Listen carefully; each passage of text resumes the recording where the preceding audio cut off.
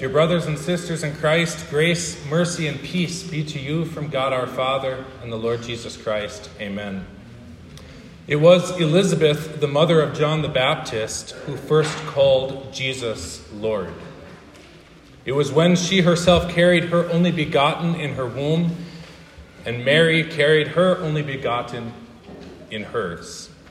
Elizabeth said to Mary, "Blessed are you among women, and blessed is the fruit of your womb.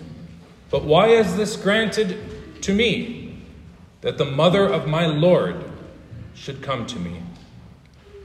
Elizabeth was old. Like Sarah, the mother of Isaac, her womb was as good as dead. But by God's grace, she was expecting a son who would become the forerunner of Christ. Mary was young. She never knew a man. But for the world's salvation, she was expecting none other than Christ the Lord, the long-promised seed of the woman. With this meeting of two only begottens, John and Jesus, still in their mother's wombs, we have a certain foreshadowing of the meeting of two only begottens in our gospel this morning. For this is what St. Luke calls the only son of the widow, her only begotten son. His choice of words to describe him almost begs for some point to be made. And so I make that point. This young, only begotten son was dead, and following him to the grave was a very large crowd of mourners, wailing and grieving with no power to undo death. Just as the approach of Jesus once caused John to leap in his mother's womb, so that Elizabeth was able and compelled to call him Lord, so also the approach of Jesus in our text today caused and compelled St. Luke himself also, for the first time as narrator, to identify Jesus as Lord. And this is not because he caused a baby to leap, but because he caused the dead to rise up again. Up until this point in St. Luke's gospel, Jesus had cleansed lepers, made the lame to walk, cast out demons, and healed every sort of disease. His fame had spread, and following him was also a very large crowd praising God for the power he had over all manner of illnesses. But through all of this, while others call Jesus Lord, St. Luke does not. He just calls him Jesus. It was not until he performed the final sign and proof of his messiahship by raising the dead that St. Luke, as he narrates these events, instead of just calling him Jesus, says, "When the Lord saw her, he had compassion on her."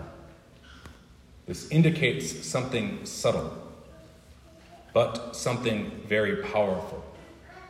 It is like we heard in our Old Testament lesson last week. The widow of Zarephath received all these things that she worried about, added unto her. And yet when her son dies, her sin is brought to her remembrance. She cries out for mercy. And only then, when Elijah raises her son from the dead, does she say, "Now I know that the word of the Lord in your mouth is true." What makes Jesus Lord is not the power he has over mere disruptions to our earthly lives. What makes Jesus Lord is the power he has over the end of life, over the cause of death, and over final judgment. For these we must always have in mind. Jesus is the Lord of life. Luke does not call him Lord at all until he pulls, to reverse the saying, the last nail from the coffin and raises the dead. This is the Lord we were promised, not one to stall death, ease death, or help us ignore death. No, but one who is able to conquer death and rescue us from its power forever. The resurrection of the widow's son in Nain shows the Lord's undoing of death, and this is why we call him Lord. Death is the wages of sin. Jesus himself paid these wages in his own body and soul on the cross, even though he was without sin.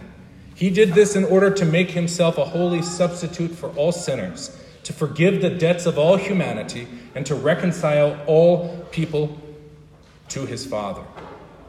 Jesus faces death not for his own sake, but for our sake, to take our place and make peace.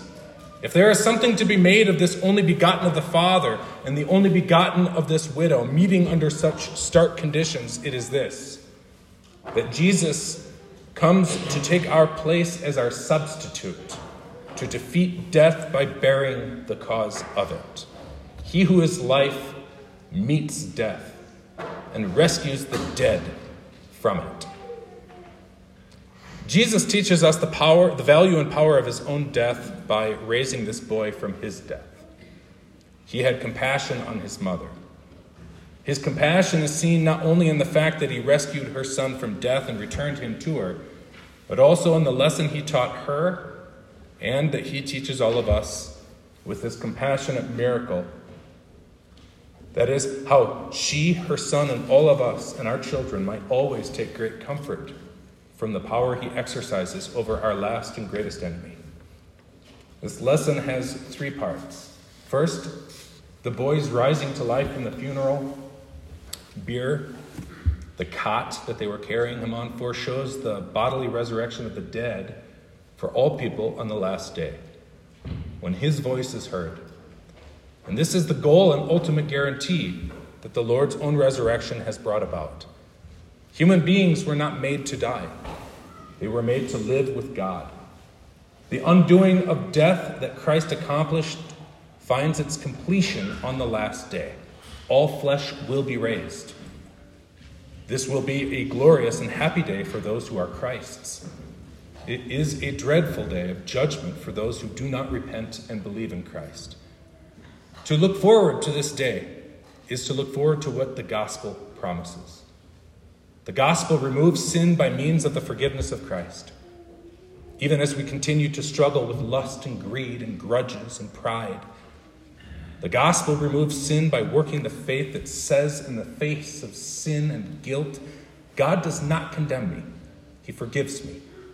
He rescues me from the slavery to sin that I was born into. He rescues me from his wrath against my sin. He forgives me. If the power to live after dying comes from Jesus' own command, young man, I say to you, arise.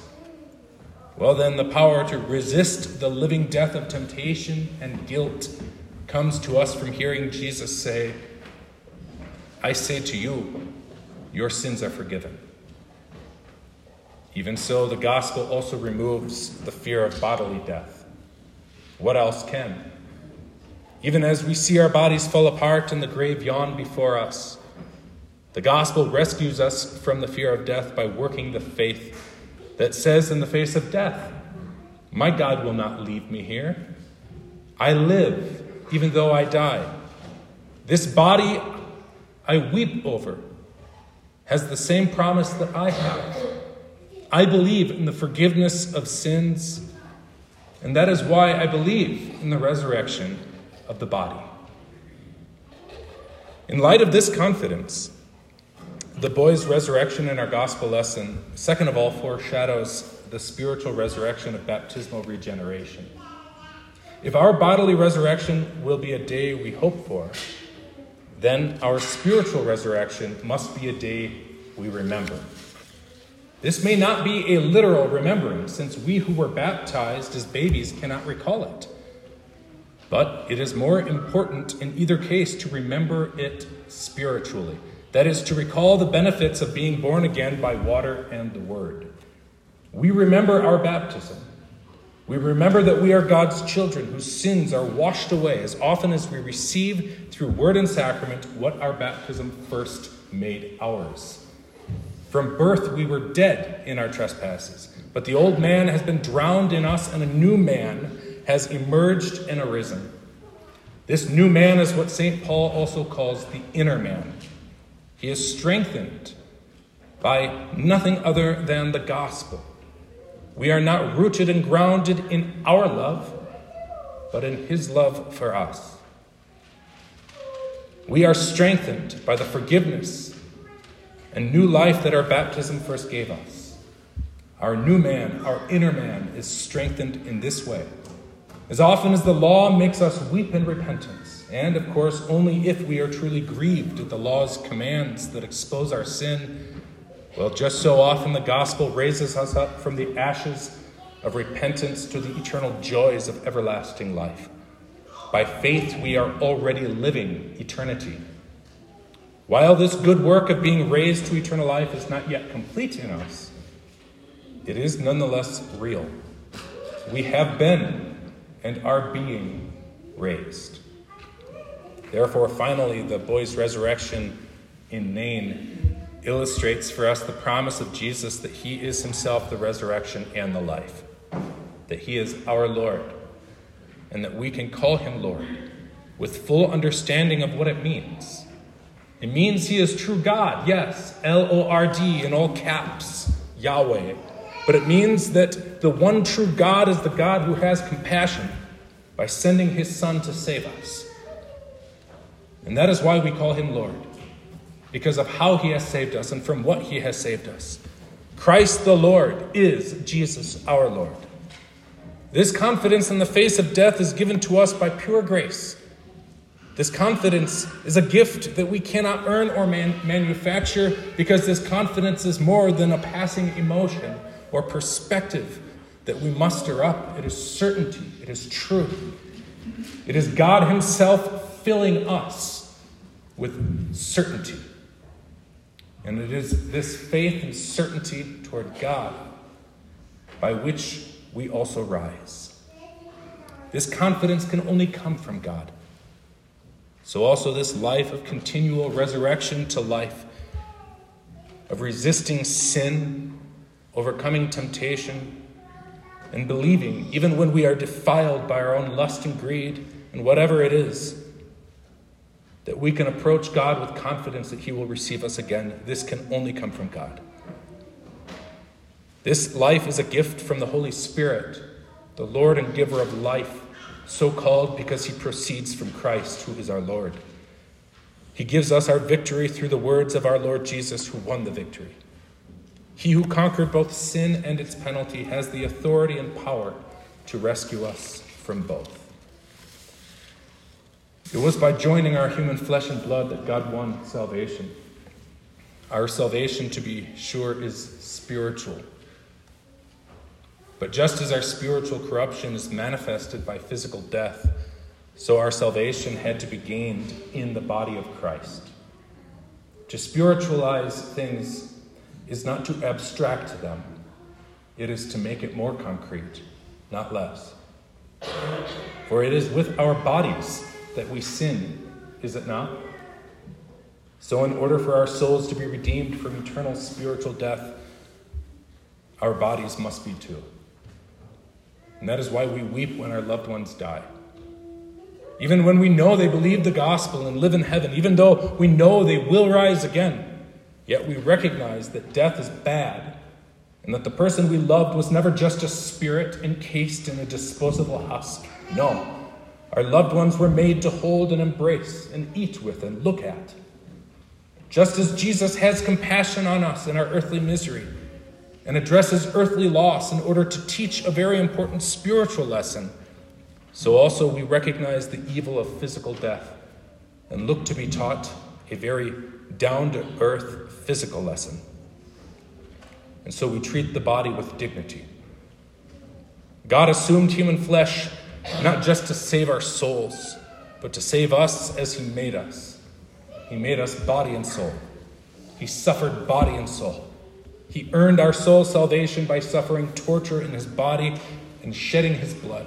And he earned our body salvation by knowing our sin and guilt in the depths of his intangible human soul. The body and the soul can be distinguished in some sense, but they cannot be separated. But they are, and this is what makes death so ghastly and gruesome and evil. It is the separation of the body and soul. It is monstrous and unnatural. And so as we believe that the Christian soul is carried by angels to heaven, we likewise treat the body as something worth honoring. We honor the body first by mourning, and Jesus only says not to cry when he is prepared to wipe away tears. The events in our gospel lesson foreshadow when he will wipe away all tears forever in the resurrection. But until the body is raised, it is right to mourn. It is right to acknowledge something wrong about the fact that the body and the soul are separated. In Revelation 6, even the martyrs cry out, "How long, O Lord?" Not because they are in pain. They are at peace. But even in heaven, there will be a longing for the body and soul to be rejoined. In the meantime, we mock death. Not because it does not rob us, but precisely because it looks like it does. Where is your sting, we say? And yet, such boasting before that which clearly defeats us only has force when it really does look like death has won. But it has only won the battle. By faith, we cling on to the victory we have in the war. That war is finished, and we look forward to our finishing it too. Christians have traditionally buried their dead in cemeteries. And that word literally means a house of sleep. And we do this with the expectation of seeing them again. That is acknowledging that they are not dead and decaying to be forgotten for eternity, but they are only sleeping, because that's what Jesus has turned our death into. And so what a wonderful thing that we know, what a beautiful truth we are given to believe and confess, with which to comfort one another.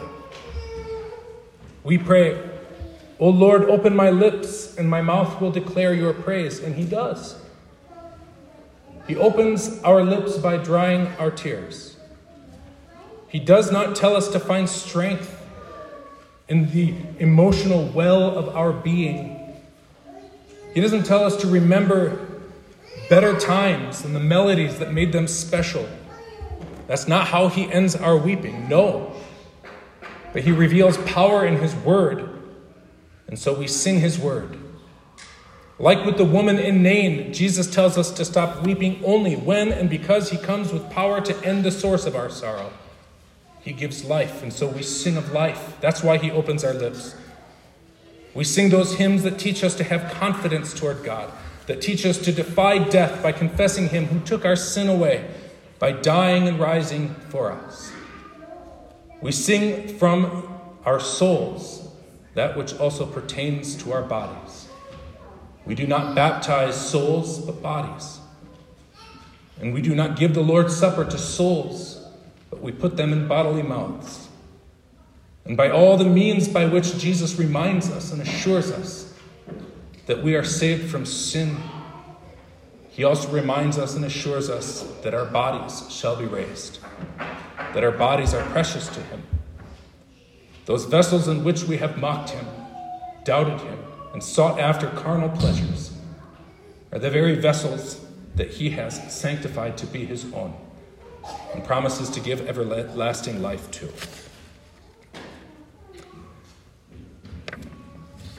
By his baptism, John would bury sinners in a baptism of repentance for the forgiveness of sins. By the same baptism, Jesus would raise them up again and give life to those who live by faith. When Jesus, drawing near, first caused John to leap for joy, it was as though Jesus were promising great power to John's ministry. "You bury them, John, and I will raise them. You direct them to their sin and death, and then you direct them to me, who has come to take their sin and death. You bury them in baptism, and I will raise them in baptism." That which caused John to leap for joy as an infant in his mother's womb also causes us to leap for joy in the resurrection from our tomb. Jesus stepped into that funeral in Nain and interrupted it. He raised the boy back to life and gave him to his mother. He gave her what she wanted, what she was crying over. And the Lord has a special heart in his place for such people, for widows, for fatherless, for those who don't belong to the world, that is, to all of us who suffer anguish and affliction, who are tempted by things that are foreign to our souls, but that our bodies and minds and hearts are so tugged towards. But he says to us who are tempted, to us who mourn, "Come to me, all you who weary and are burdened, and I will give you rest." And as surely as he gives rest to our bodies until they awake at last, he gives rest to our souls even now as we learn to mourn as those who have hope. And herein our hope is found, in the compassion of Christ. Only his compassion has power. For it was not when he raised the dead that Luke called him Lord. It was when he saw the misery that death had brought on a weeping woman. It was when he looked on her with compassion that Luke was compelled, finally, to identify this Jesus as Christ the Lord. His compassion has power. And so you call him Lord long before your body rises. You call him Lord as often as you see him have compassion on you. His power gives us power. With the command not to weep, he shows power to make us happy again, because he shows power not only to raise us from our sin, but to raise us from our graves. When the boy was raised, he talked. We have been raised, and so we talk. We have been raised spiritually, and so we talk of our faith. We learn to articulate the gospel, confess it, defend it, sing it, love it, for out of the mouth comes forth the abundance of the heart. And the power that we have to rise on the last day is the same power that lives in us now. It is the love of God. And so we sing of it. As we hear from Deuteronomy 6, we're to speak God's word when we sit down and rise, when we eat and walk on the way.